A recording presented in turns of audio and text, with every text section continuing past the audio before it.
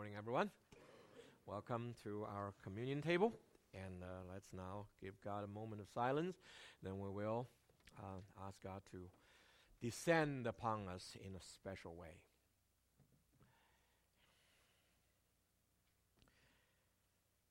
Dear God, our Creator, our King, our Father, we come to your throne of glory, a throne of grace. We are here to acknowledge you as who you are and to thank you for what you have done.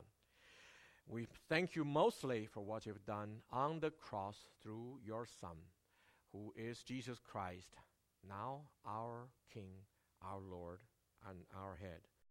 We're here to acknowledge that you are holy and we are sinners. But thanks to the grace in Christ Jesus, we have been transformed and called saints now and promised for justification now, sanctification progressively, and glorification at the end. For all of this, your words, we believe and we trust and we are thankful. We pray that we will react to your grace with obedience. And with obedience, you shall give us blessings in all the forms you think is best for us. So, we are here to acknowledge also that even though we have been transformed by our simple faith in Christ Jesus, we are not totally consistent all the time in all the elements of your commands. So we pray for your forgiveness, for your covering by the blood of Jesus, and for your filling with the Holy Spirit, whom you have sent to not only to regenerate our spirit, but also live in us eternally, indwelling us, and will never separate from us. His presence is the down payment of your promised presence with us face to face in the future.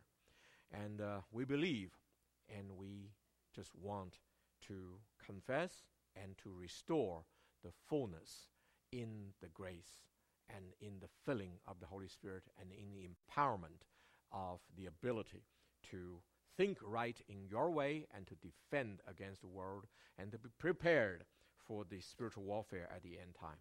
We come here with all of the above acknowledgement and confession. We pray now you accept our words and fill us with your words. In Jesus' name we pray. Amen.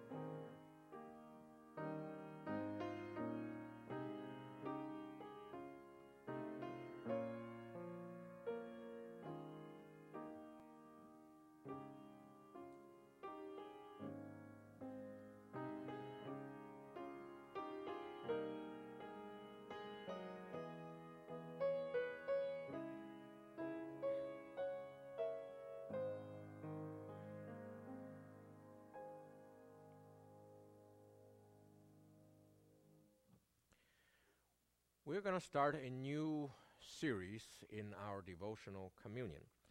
It's called Christ in Isaiah. Okay? We have just done Christ in Psalms, a series by itself, and then Christ in the other wisdom books. As I have presented to you, I think you have sensed now that Christ is in the Bible. It's true. He's in every book of the Bible, but more in some than the others. And some are really direct, some are kind of derived, right? The two most quoted books in the New Testament are Psalms and Isaiah. Why? Because Christ is in both of these books in direct way. Okay, so in Isaiah, Isaiah is a great book. You know, Isaiah, the prophet, probably wrote the book in several decades, and it's well designed, and it's not only it's God's word, and also it carries the writer's personality. He was a noble man. He was a kin of the king. He has some saying in the court. He doesn't always get heated, so he is well educated, and he loves beauty and symmetry. And as a physicist, I like to find symmetries. So I found out in Christ there are 4 songs of the servants. There are 4 extensions of the songs of the servants. There are 4 songs of the Messiahs. There are 4 odes to Zion. And these 4 correspond to the 4 images of the cherub. And they correspond to the 4 Gospels of Christ. So, do you see symmetries? And I'm trying to present to you in this series about Christ in Isaiah. I think these are intentional, and I think they do make correspondences, and they form a beautiful theology based on a beautiful book. So sometimes if I get to publish something, I want to publish the aesthetic Bible, the Bible with prints and then with symmetry in there. Okay, and so we'll see. Maybe all of you could help me. Okay, I'm not so good in drawing and those things, but I have the ideas. So the first song of the servant is in Isaiah 42, verses 1 through 9. Isaiah, generally speaking, you can divide it into 2 parts, 39 chapters about the judgment, and then 27 chapters about the grace. How many books are there in the Old Testament? 39. Old Testament, 39. New Testament, 27. Altogether, 66. So that's why Isaiah is called the small Bible, because it has 2 portions corresponding to the Old Testament and New Testament. One about judgment, one about grace. Totally chapter is agreeing with the total number of books. So, coincidence? Well, since chapter was kind of divided later, maybe, but I doubt it. I think even the chapter dividers had some God's sprinkling on them of the wisdom. So let's read the first song of the servant. Isaiah 42:1. Behold, my servant, whom I uphold, my chosen one, in whom my soul delights. I have put my spirit upon him. He will bring forth justice to the nations. He will not cry out or raise his voice, nor make his voice heard in the street. A bruised reed he will not break, and a dimly burning wick he will not extinguish. He will faithfully bring forth justice. He will not be disheartened or crushed until he has established justice on the earth, in the earth. And the coastlands will wait expectantly for his law.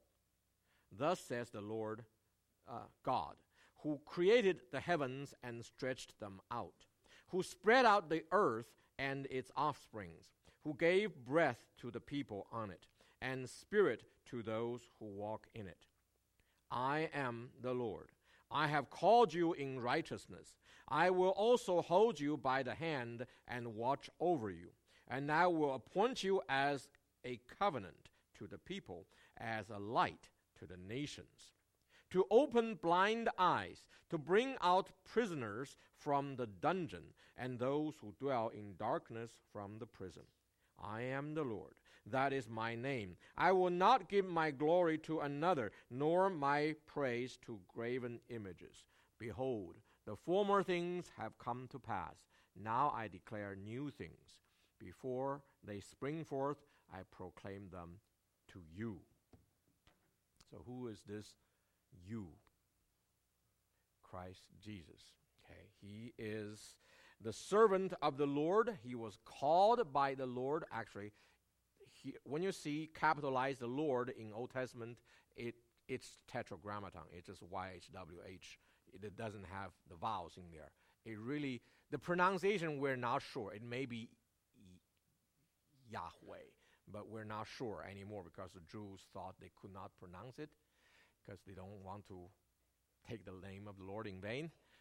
So they forgot about it. But it's probably related to Ich, to be, the one who is. As God says, I am who I am, right? So God always is. He was, is, and always is. So God says, I am the eternal one, and I have chosen you. I will give a new covenant to the world, but I will reveal it first to you. Okay? And your character is wisdom and caring. He says, a bruised reed he will not break, and a dimly burning wick he will not extinguish. And so he is loving and caring. He will give his life to save others, as Jesus have done. And he will also proclaim the truth to all nations, to the coastlands. And the Jewish, the Israelites, they are mountainous people. They don't like the seas. The coastlands, in their words, is the western lands beyond the Mediterranean Sea, which is basically Greco-Roman world. Okay, it's the nations. Okay, and he was going to proclaim the truth, especially establish justice over all the nations. Okay, so he is the ultimate philosopher king. Plato wrote The Republic, and he dreamed of having a philosopher king who will rule with wisdom. Okay, well, unfortunately, most kings who claim to be philosophers have very bad philosophies and bad characters, so they turn out to be disasters for their nations. Okay, as Mao Zedong, he wrote philosophy books, but he was a disaster, and he's so sure that he's right, and his tyranny cost hundreds of millions of life. Okay, the true philosopher king is the one whose character is perfect, whose understanding of the eternal God is perfect as one to one. As Jesus says, I and the Father am one. There will be only one true, wise, and just philosopher king. That will be Jesus Christ, and it will be realized in the time of the millennial kingdom. Okay, so yes, this song of the servant corresponds to Jesus Christ, and it does refer to the Gospel of Matthew, where Jesus was presented as the great teacher. He gave us the 5 discourses, right? And he's also the great king. He's the son of David, who is the legitimate king of Israel, right? He is the philosopher king, who is the only one who will reign over the whole world justly, in truth, and in love. So this is Christ, the first direct prophecy of Christ in the book of Isaiah. So as we come together, remembering his grace to us, remember he came exactly as was prophesied. He became what he was told to be. And we are here to remember that he faithfully obeyed the commission of the Father to the end. And we will remember that, and we will imitate Christ and try to be faithful to the end. The body of Christ was given to us on the cross The sinless man died so that the sinful can be forgiven. Let's take this bread as we crush it. Remember his sacrifice in the past for us.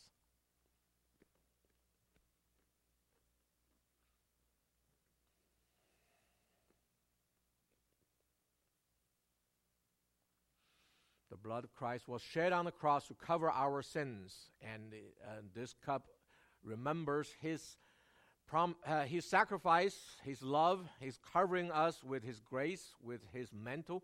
But this is also a promise of his coming again, that he will rapture his bride, the church, before the wrath of God is poured upon the earth. We're here to remember his grace in both the past and the future. The blood of Christ shed for us, we take this in remembrance of him.